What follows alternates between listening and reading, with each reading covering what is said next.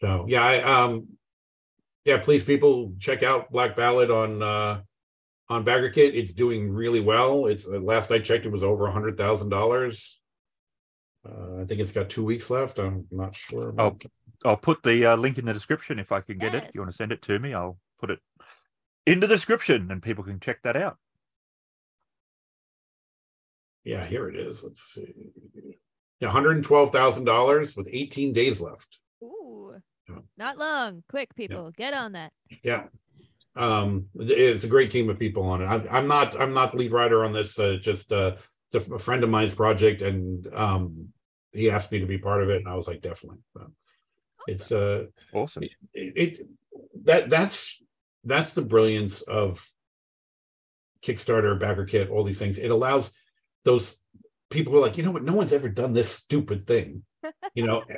Why don't we do that stupid thing? And everybody's like, you know what? How many times has my party died? And that was the end of it. And everybody's upset, and because they love those characters. Okay, now here's your afterlife campaign. Right? It's there's a lot of good stupid ideas out there, and Kickstarter and BackerKit and all these things allow people to get the funding to do them. So yeah. And when I say stupid ideas, I mean I don't mean it negatively. I mean it's like out there ideas. Yeah. It's basically what I mean. Yes, it's out there, and it's also an idea that a corporation would be like, we're not doing that. Right? No, what are you, crazy? But because it's that, the audience wants it. So right. One of the guys I quite like. He's a behavioral market research guy. Very funny. And he always said, no one's ever got fired from their business, especially in the 80s and 90s, suggesting they buy IBM. So, and that's sort of what he's getting at. It's like they will always do the safe thing because, or they'll keep returning to the same thing because that's what companies do. Even role-playing companies, they'll go, well, this worked. Like you said, oh, well, let's go back to this because that worked. But someone says, but what about this? And they go, well, we don't know if people would like it. Whereas, maybe people do get tired of the same thing over and over and over again. And there is a lot of good ideas that are a risk because they're not what happened before. Right. And I guess Kickstarter is a good way to test that. If it doesn't work, you didn't invest necessarily the same amount as if you went, we've got to get the book into production, try to get it into the stores, and then no one buys it. Whereas you do Kickstarter, we made enough. We can produce it and then try to build from there, or it becomes a really good success. And yeah, I think that Kickstarter is a decent platform for sure. Yeah. Yeah. And I thought it was interesting with Black Ballad, they decided to go with BackerKit. Like they didn't go to start with Kickstarter. They started right at BackerKit. But BackerKit's doing this now on its own as well. And clearly it's doing well there. So it's great to see all these avenues for creativity that weren't there before,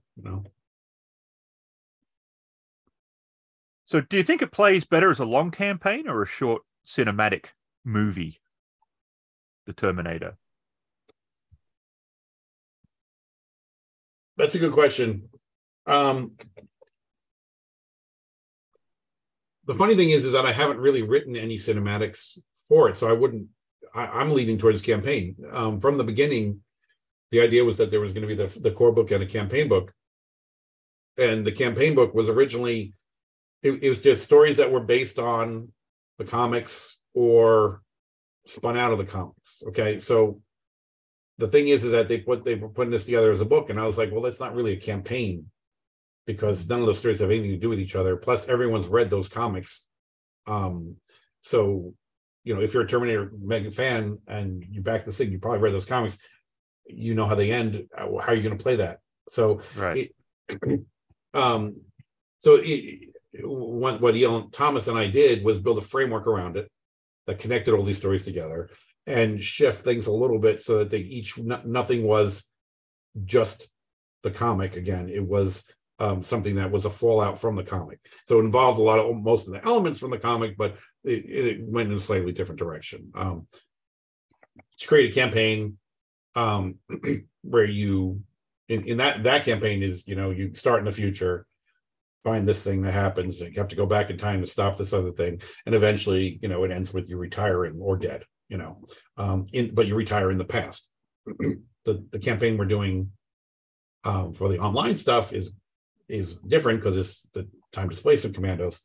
There's if you make it through all 12 adventures, there's a crazy subversion of expectations, I guess. Surprise. You're gonna put things together that you didn't realize from the beginning. So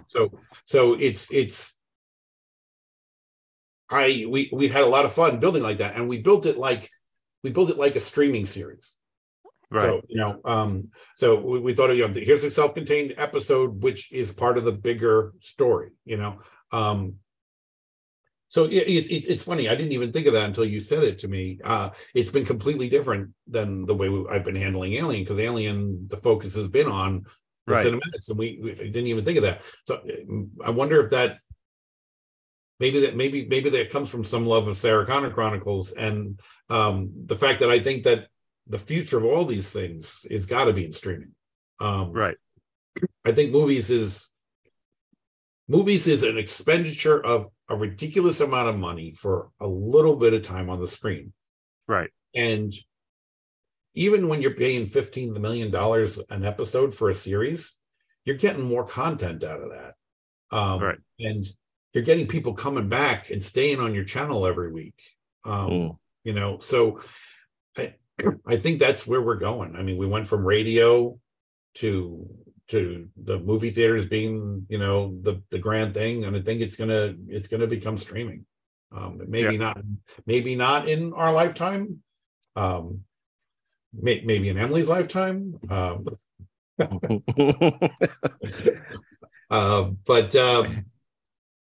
yeah, I think that's where the future of entertainment is. So.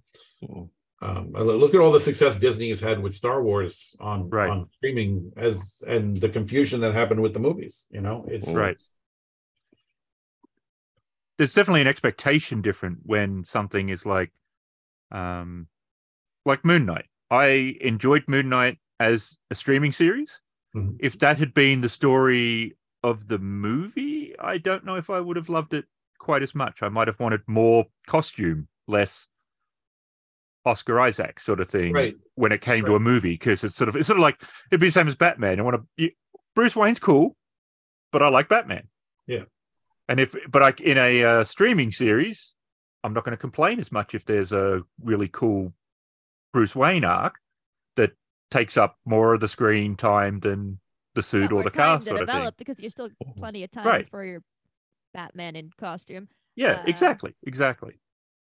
If we're going to talk about Batman, actually, you just made me realize it's like the Batman, the movie that came out last year, was it? Year before? Yep. Yeah. With Robert Pattinson. Pattinson. Robert Pattinson. That actually, it's a really long movie. Mm-hmm. It is, yes. And it doesn't fall into the movie trap. Like, okay, the first Iron Man movie, right? I'm not a huge fan of it. I'm a huge fan of Robert Downey Jr. I'm a fan of things that happened in it. But that movie, it's like Marvel was like, we're going to do things a little differently. And you could see the seeds of what became the Marvel formula in there. Right. But it gets afraid in places and falls back on that superhero formula we've seen since the 1989 Tim Burton Batman. The Captain America film, the first Captain America film, has got the biggest problems with that.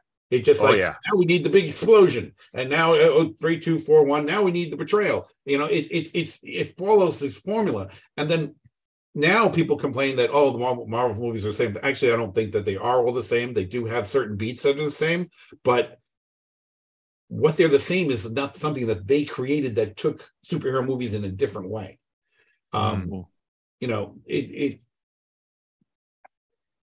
superhero movies in the 80s and 90s were this misunderstood bastard child that wound up being put in front of viewers because the Hollywood execs were like, hey, people like it. I don't know. There was no real understanding of what comic books was. And now we have people like, Kevin in charge of Marvel that clearly know what this is about and what to do with it, So right.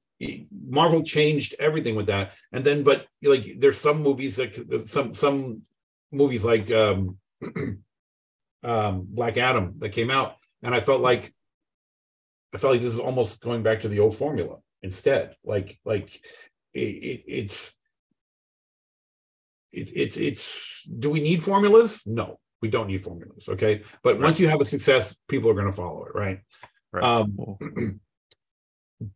But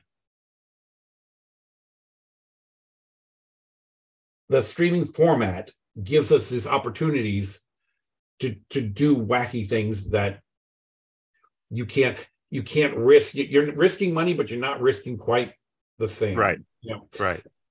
I don't know if that's making any sense or not. No, totally. Lets them take chances that they wouldn't take as a big movie. I mean, with Moon Knight, I wasn't even totally engrossed in it until the episodes when they went into the other reality or in his head together, and it was like the last 2 episodes, I think. Suddenly I was like, so when everything was explained about the childhood and all that stuff, suddenly it was like, oh, this is awesome now. Like, I just liked the show until then. Now this show is awesome. Right. I can't imagine a movie having that slow a burn. Right. And still being able to be successful. But that Batman movie, I was all over the place here for a minute, but that Batman movie feels a lot like a streaming series to me when you're watching it. Right. It's not until the end when they get to now the city's flooded and we're putting people on the roof where suddenly it feels like a superhero movie again, Right. Right. Yeah. That was a tangent. Hey, those are the best. Spoiler alert. Oh, for the Batman? For Batman. I think, we should probably say something. But I mean, it's been out a while, so yeah. Which actually, when I was watching T2, I was wondering, is Terminator 2 in part a very early superhero movie in the sense that when the two Terminators are fighting, we've sort of got they're throwing themselves through walls, just like Superman and Batman, and there's a lot of that sort of what became the sort of superhero fight, tossing them across the room 50 feet and rolling and getting back up. And is there an element of superhero to the Terminator? You could take it in that direction, but I feel like I almost feel like that's kidifying it a little bit. Like,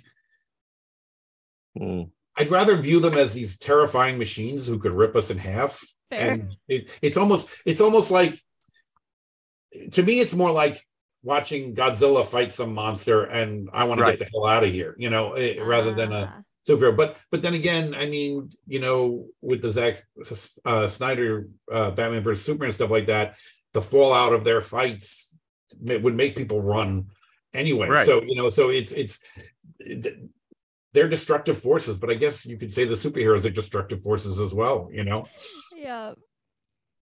I mean, The Boys certainly did that. The opening opening scene, the speedster killing the guy's girlfriend. She's just standing there, and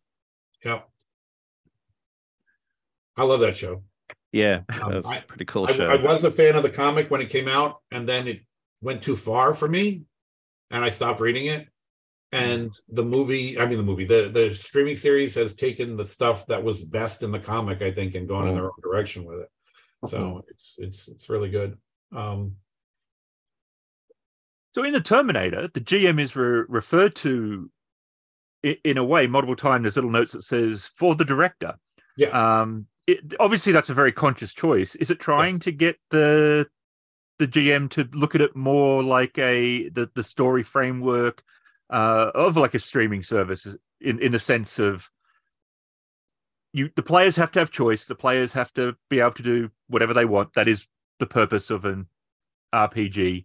Yeah. But Is this sort of trying to get them to think more in the phrase you coined last time, which was an RPE, the role play experience, rather than focus on the game? I forgot about that. I got to get that trademarked. Yeah, we didn't. Yeah. You heard it here, folks.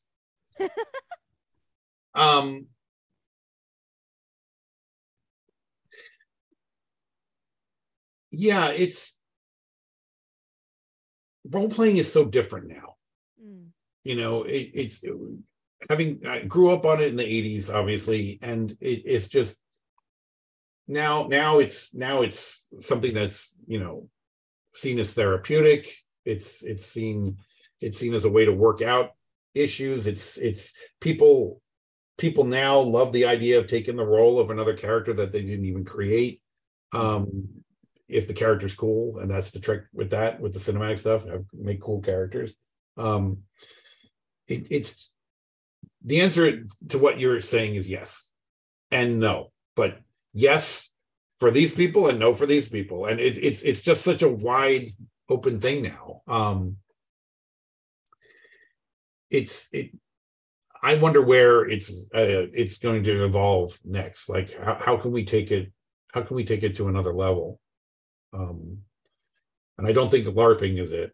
I've never been able to get into LARPing. I don't know if you guys have ever done it or never done it. No. I know about it. Seen I've seen it, but I've also never done the Renaissance Festival stuff or anything like that. It's never gone and done anything like that.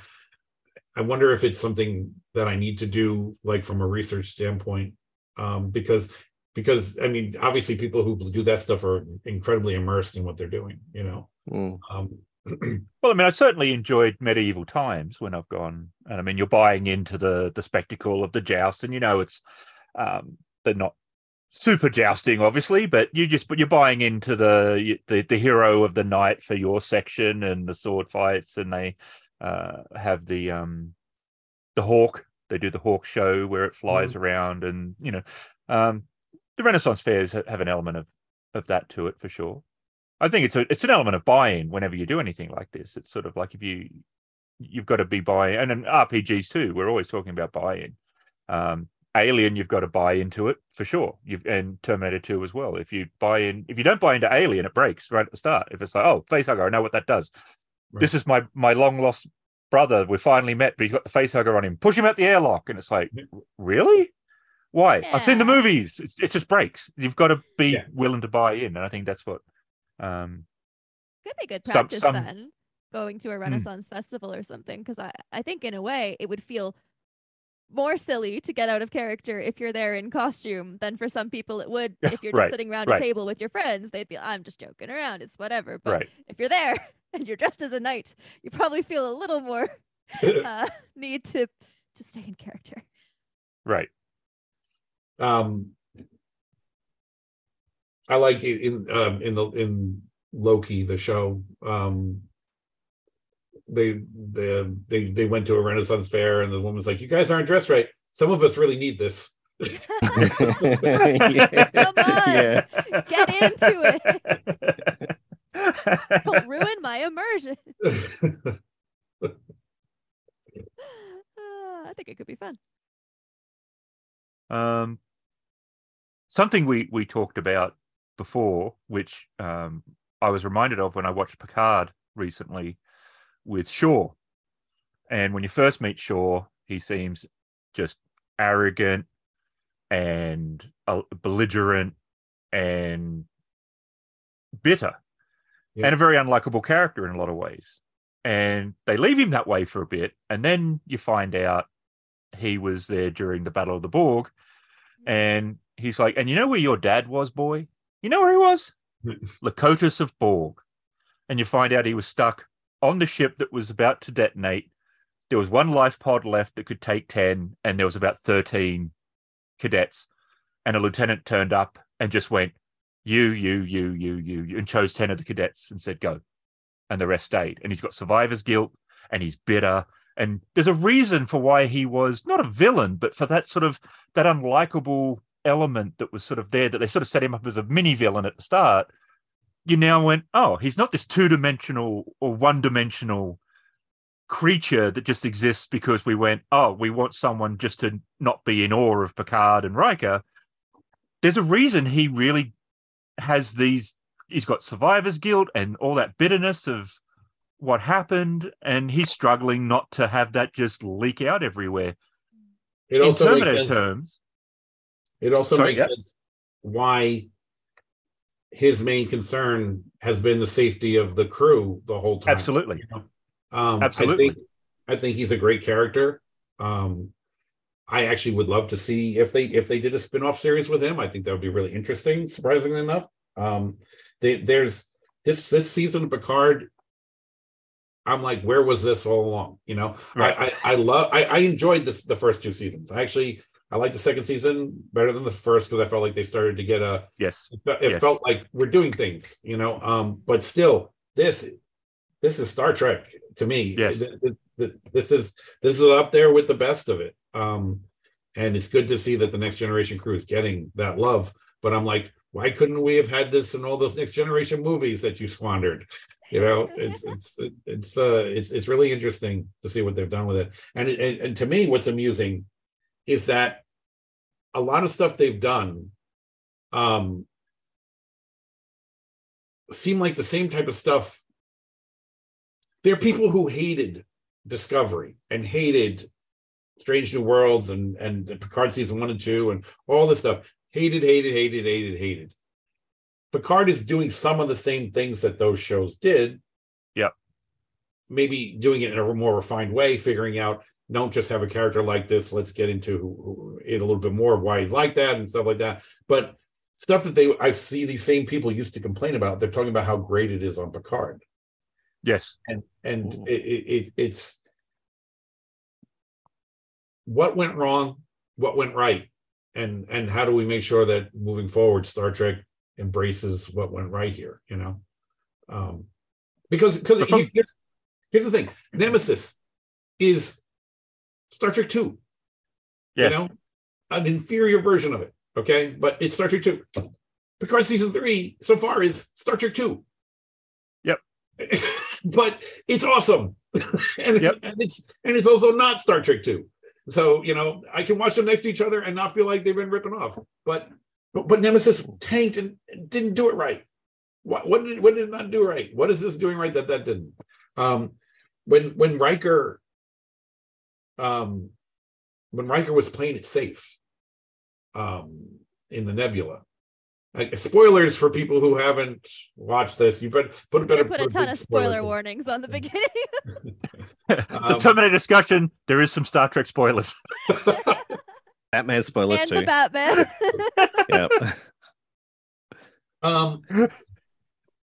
On Star Wars, if you haven't seen the original. Yeah, if you haven't seen Empire Strikes Back as well. There's a thing about Luke's dad. Oh dear. All right, what the hell was I saying? What was I saying before? When Riker was playing it safe in the Nebula. Oh, okay. Yeah. The person I was watching it with was like, you know, that doesn't seem like Riker to me at all. All right. And I said, actually, it seems a lot like season 1 Riker to me, because the Riker who was afraid to become captain of the Drake, or the Riker who always was too comfortable in his first officer position to ever want to move out of there until Picard booted him out finally. You know, he was there was some I saw all I could think was there's something wrong with him. Someone else thought he's a changeling. I was like, no, that's Riker with done this before, and people have bitched about him for it in the past. And because the shit that he's going through in his personal life, it made perfect sense. He went back to the playing it safe Riker. That was brilliant. It seemed completely out of character at first, but then the more you dive into it and you think about the past, oh wait, okay, there must be something wrong. And it was that there was something wrong. It's not that they just didn't cover it and then someone like me comes in a novel and says, oh, there was something wrong then, and fills in the blank. They did it themselves with what they wrote. It was perfectly done. So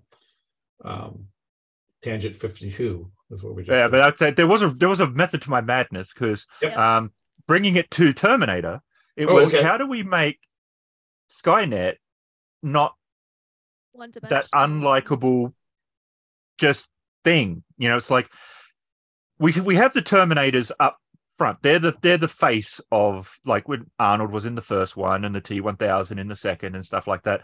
But behind all of them is Skynet, and it's mentioned a lot. It's not like what's controlling them. We know it's Skynet, but for how do we make Skynet a interesting villain that isn't just something that would dot matrix on a screen going kill all humans, which is very limited? There has to be more to it than that, and we know there is. But how do we get that across? And how do the directors in the game get that across to their players, that it's not just this one-dimensional thing, that's the enemy that has no real depth? Well, digging into the whole Skynet versus Skynet 2.0 thing is a great way to show your players that there's more going on here, and it's just not this, kill all humans, which we've seen since the 1950s. The idea that, and that's also with that you might have Terminator allies for a mission who, feel like we could use these people to do this thing, even to blame it. Like, we ourselves can't be only what we can't. It can't be that Skynet defeated Skynet at this thing, which led to a change. It has to be that it's the resistance. So we'll use these resistance guys, and then after they do this thing for us, we'll kill them, and then and we'll take all their information and then destroy their base. It's just like there's ways to see why are they doing that? What is going on here? What is the deeper purpose of everything? And if you play the Terminator characters also, there's an adventure that's in the game that basically that's in the source book that will basically show you internally what Skynet is trying to accomplish and try to get you back into its fold when you've been taken out of it. So it's you hit the nail on the head 100% with this. It's like I don't want it's so easy to make it one-dimensional. And I feel like the fourth movie, we seem to come back to this fourth movie a lot, which is funny but the fourth movie tried to make Skynet three-dimensional by using Helen Bonham Carter as an avatar. But I feel like that was the wrong direction to take that in. Like,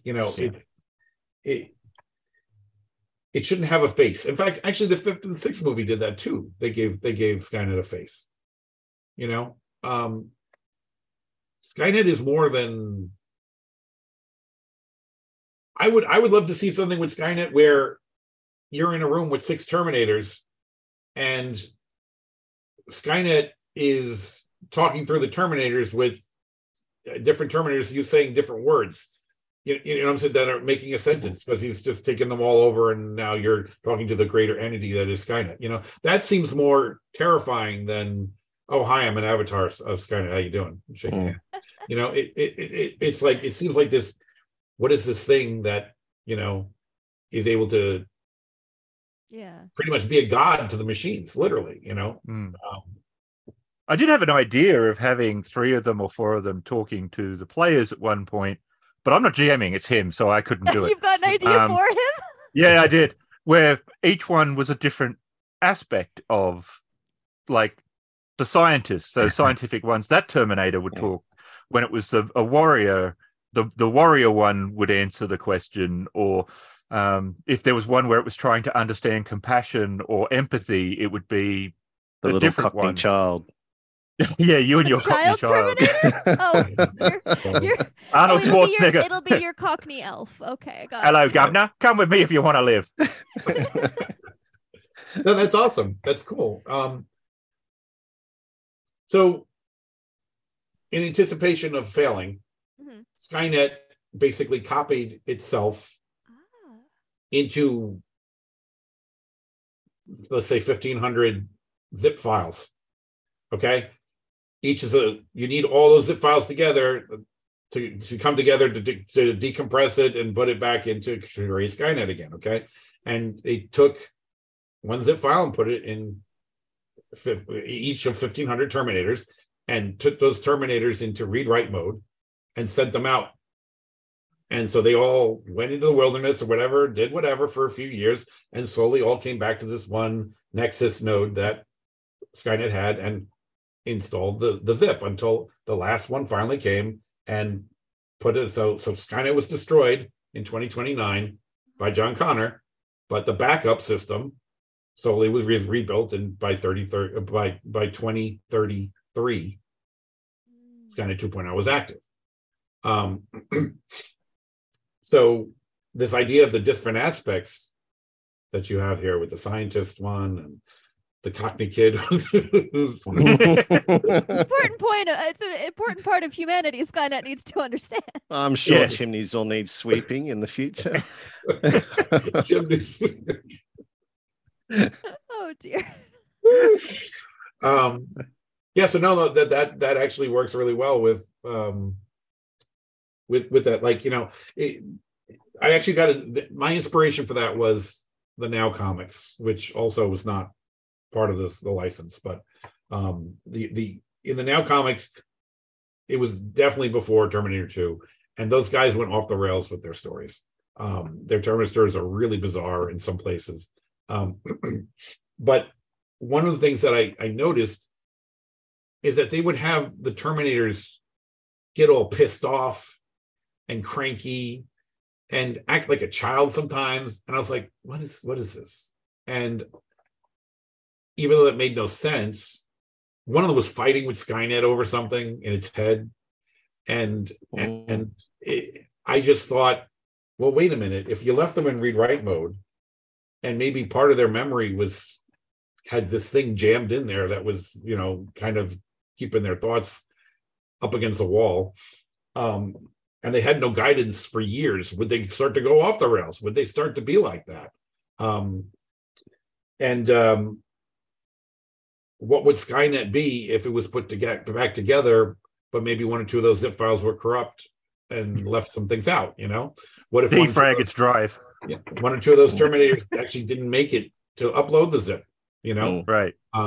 So that's what in all those comics from Dark Horse and from Now, Skynet exists after 2029, but we know Skynet's destroyed in 2029. So that's where I came up with 2.0.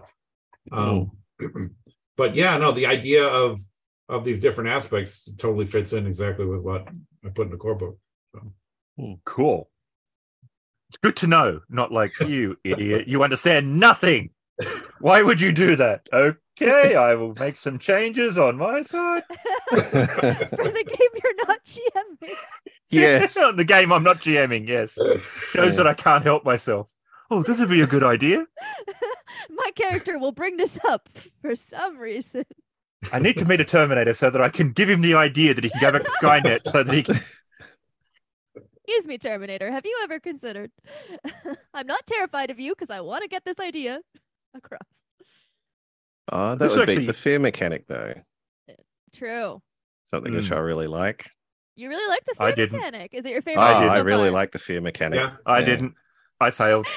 I'll fail everything. I'll fail. Yeah, but you are a child running around. I will fail everything too. My cool is also 1, but we'll manage. Yeah. We'll survive. But it makes sense because these Terminators are, virtually indestructible, and coming up against them, you would be shitting yourself. I like that you say that, and yet then the other party member shot it once and it was dead. Oh, well, yes, but in fairness, it was already really damaged. Okay. That's a great aspect of games like the stress in Aliens. Yes. Here in this, it's that was fun. It helps so much because, like I've always said, it's like there's that player who saw Aliens and whatever. I just put a gun to its head. It's like I'm a big badass. But your character probably wouldn't. And that's if you have somebody who has that disconnect, they're just going to ruin it for the whole table. True. So if they can, those rules help them to see, you don't get to control what you're afraid of. It can help people to understand, okay, I guess I guess I have to do this way, and work around it. So yeah, it's I love the insanity in Call of Cthulhu. I love the fear mechanic here, but I still got to say that the number one has to go to the stress for Alien, because that was fun. Yeah, I liked we that agree. a lot. Yeah, I've seen too much fucked up things happen because of that stress mechanic. Oh no, 100%. We had, I don't remember if we've told you before, but we had in Alien, we were carrying a wounded NPC, and she was horrifically wounded. She'd been burned from acid by a face hugger. She was nearly dead. Spoiler alert. Oh, for our People Alien, haven't listened to for ours. our Alien campaign. Yep. Okay, you can put a spoiler for that too. But we were trying to help her up a ladder, and then again, someone who's not here, Chris, he panicked, and when he rolled, he got drop item. So he dropped her. Drop the item that you're holding. The only thing he was holding was Miranda. So Theodora. He was holding Theodora. And it was so bad. Oh, that's awesome. That is just it's so terribly awesome. But it really added to the scene, because you expect to the kind of thing that would happen in the movie, right? Yeah, normally I guess if you roll that, you're dropping your gun, you're dropping, I don't know, but he dropped poor Theodora.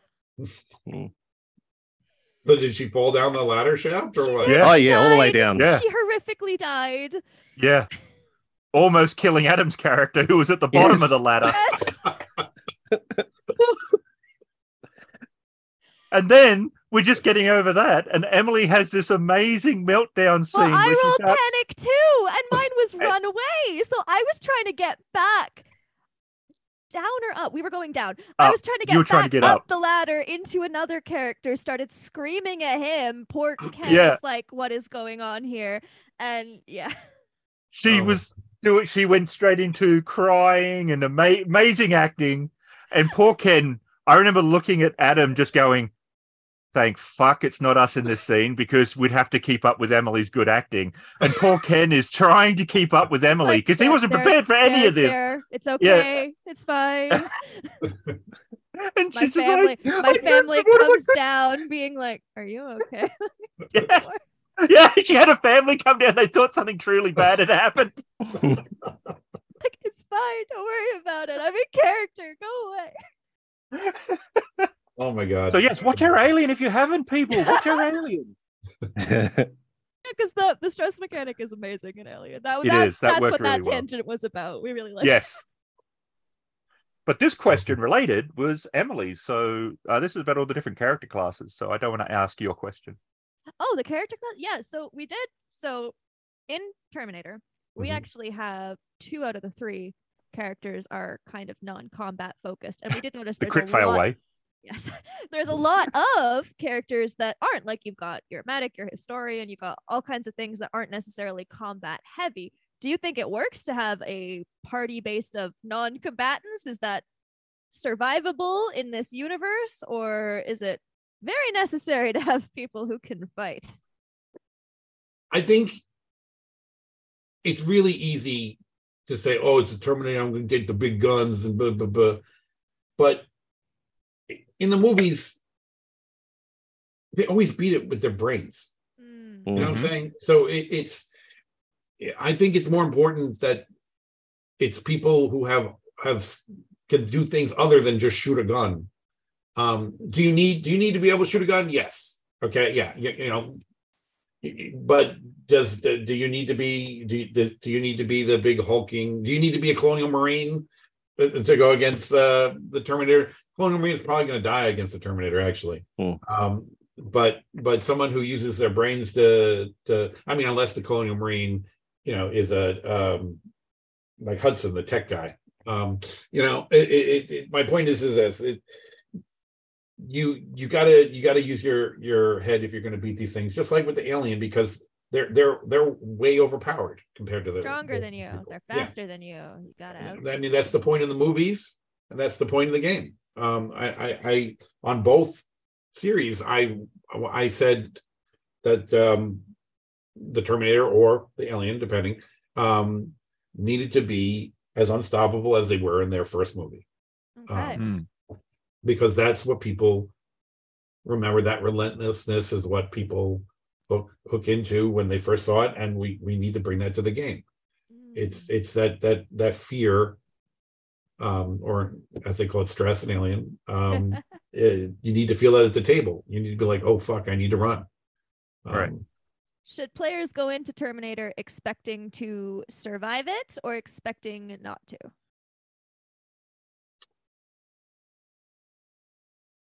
And by that, I realize I mean their characters. The players should survive. Yes. Yeah, the players should survive. Yeah. No. The characters. Unless you're really dedicated to the role. Method acting. It's interesting. With Alien, I always tell people, just, you're going to die. Yeah. Right. You know? But with Terminator, I think in Terminator, it really depends on how stupid you are. Okay. I like that answer. Well, we I'm now gonna know die if we die, if I ever it's play our own fault. Yeah.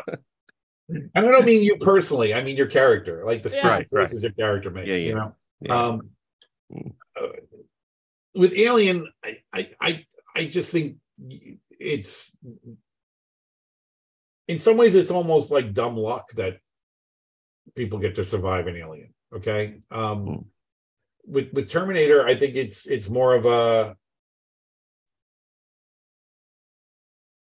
okay, we T-1000. Okay, so cold affects it, you know, heat affects it. There's these things that we can use against it like that.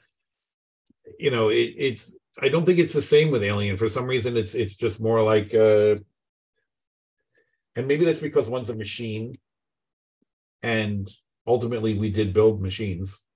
You know, we are the creators of machines. Yeah. Alien is just alien. It's unknowable. It's some other life form that is not like us. So maybe that's where I'm getting this in my head. I mean, you're probably going to die in both of them. So I'm just, but I think that if you can keep yourself, if you're smart, you can keep yourself one step ahead of the Terminator, because the Terminator has a specific set of goals in mind. Okay. Once you figure out what he's up to, you have a chance of defeating him. You're never going to know what the hell the alien's up to. Right. Machine predictability. Yeah. It's what makes the alien. We don't understand it. Right. But the fact that it's a Terminator, okay, it's here. It's probably here to kill somebody. Okay. It's in his goddamn name. All right. Who is he trying to kill? All right. Do we care? If we don't care, we stay out of the way. If we do care, how do we lure it into a trap, pull some A-team stuff on it, and you know, defeat it?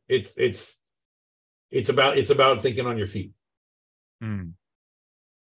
But as it's more of a war story than Alien, was that an important reason why there needed to be multiple versions of Terminators, from far easier ones up to the T-800, T-1000s? Yeah, I mean, it's the same reason we have. It's the same philosophy behind it. Didn't actually turn out this way because, I mean, the abominations are pretty hard to kill, but they're still not as hard to kill as an alien, you know. Right. So you can't have a game where you can't accomplish anything, because then you don't feel. It may seem like a good idea to make your players feel hopeless, but there becomes a point where they're like, what am I even doing here? And they just leave. Right. I don't want to play this anymore. Okay.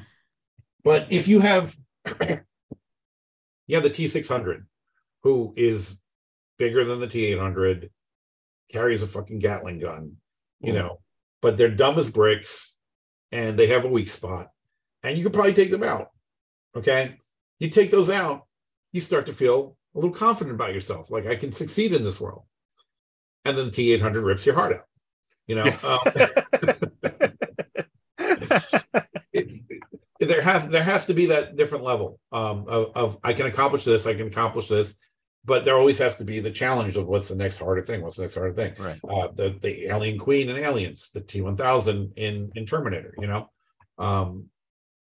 There's always a bigger fish. Yeah. Yeah. I think it's you guys have asked really good questions this time because you've got me thinking about stuff that I didn't think of before. We're as crazy as you in our own way. Yes, it seems that way. It seems that way.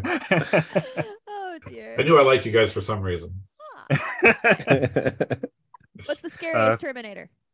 Yeah, What's I was going to say scariest Terminator?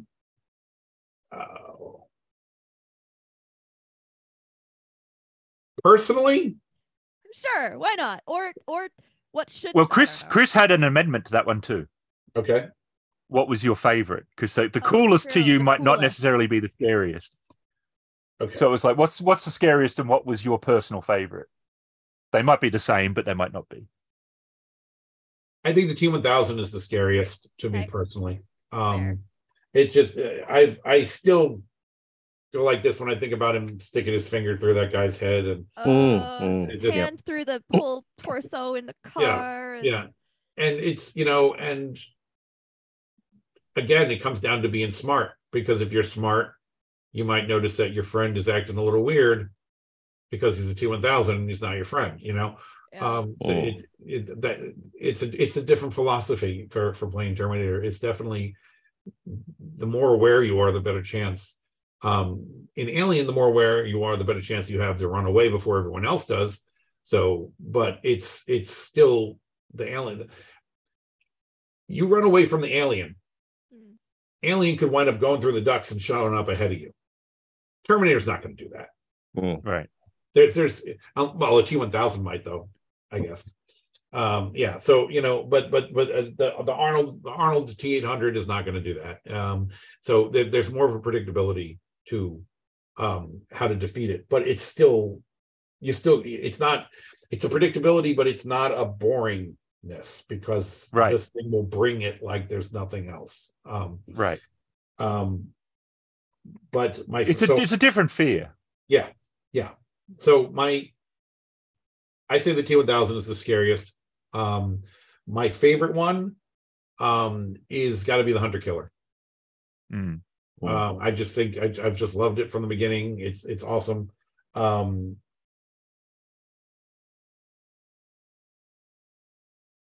love the idea of it. I mean, in some ways, this is scary too. I love the idea. It's relentlessly searching for you. It's flying low over the rubble, trying to find that hole that you climbed into. And it's going to vaporize you once it finds you. So there's something terrifying about that as well.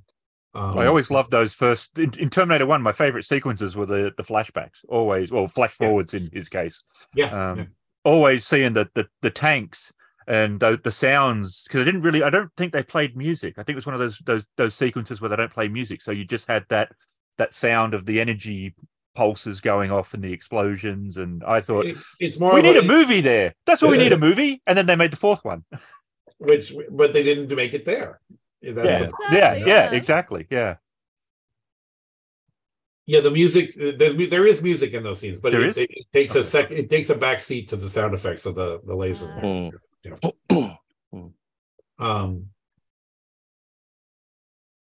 In the game, there's a couple of Terminators that I created from scratch. I made a Hunter Killer that operates on the water, because we had land, air, sea.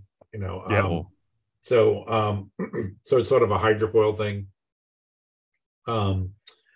And there's this a transport truck. Do you guys ever watch Speed Racer? Yes. Okay. The Mammoth car. The Mammoth car. Basically, that is a Terminator in the game. Oh my gosh, that would be terrifying. Yes. And the Terminators use it to transport things across country. Have either of you seen the Mammoth car?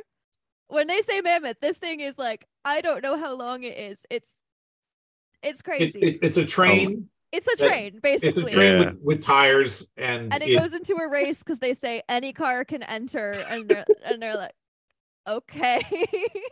we brought this train. I gotta say, as the youngest, I'm surprised that you're the one who would have known. No, we had my dad loved Speed Racer, and we had DVDs of it, so we watched them as kids, and I loved it. I just thought it was amazing. I don't know, but you need to watch Speed Racer. The second drive-through RPG adventure that's available, it takes place on one of those Terminators. Oh wow. Yeah, no, I'm just like, okay, let's face it.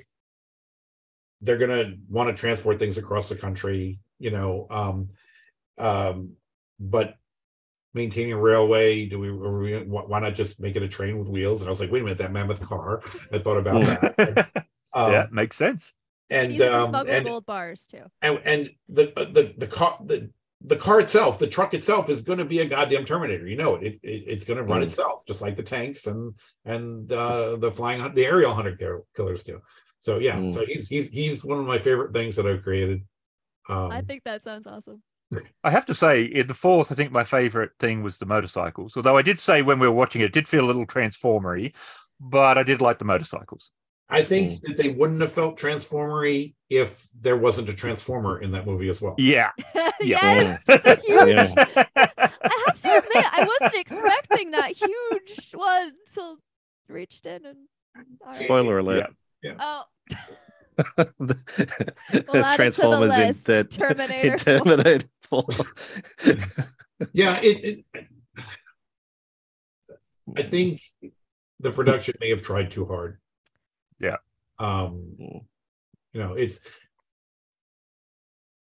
It's Beneath the Planet of the Apes, the second Planet of the Apes movie. Okay, it's like, okay, well, it's been a few years since the first movie came out, and people don't have VHS because this is when back in the late 60s, early 70s. Yeah. So we're going to retell the story of the first movie again in the first half of this second movie. Okay. But then we're going to fill the second half of the movie with, am I shocking you? Because the shock of the end of the first movie was really popular. So, and then we're going to shock you with this. And we're going to shock you with this. We're going to shock you with this. So there's some awesome concepts in that movie. But as a movie, it's kind of like, okay,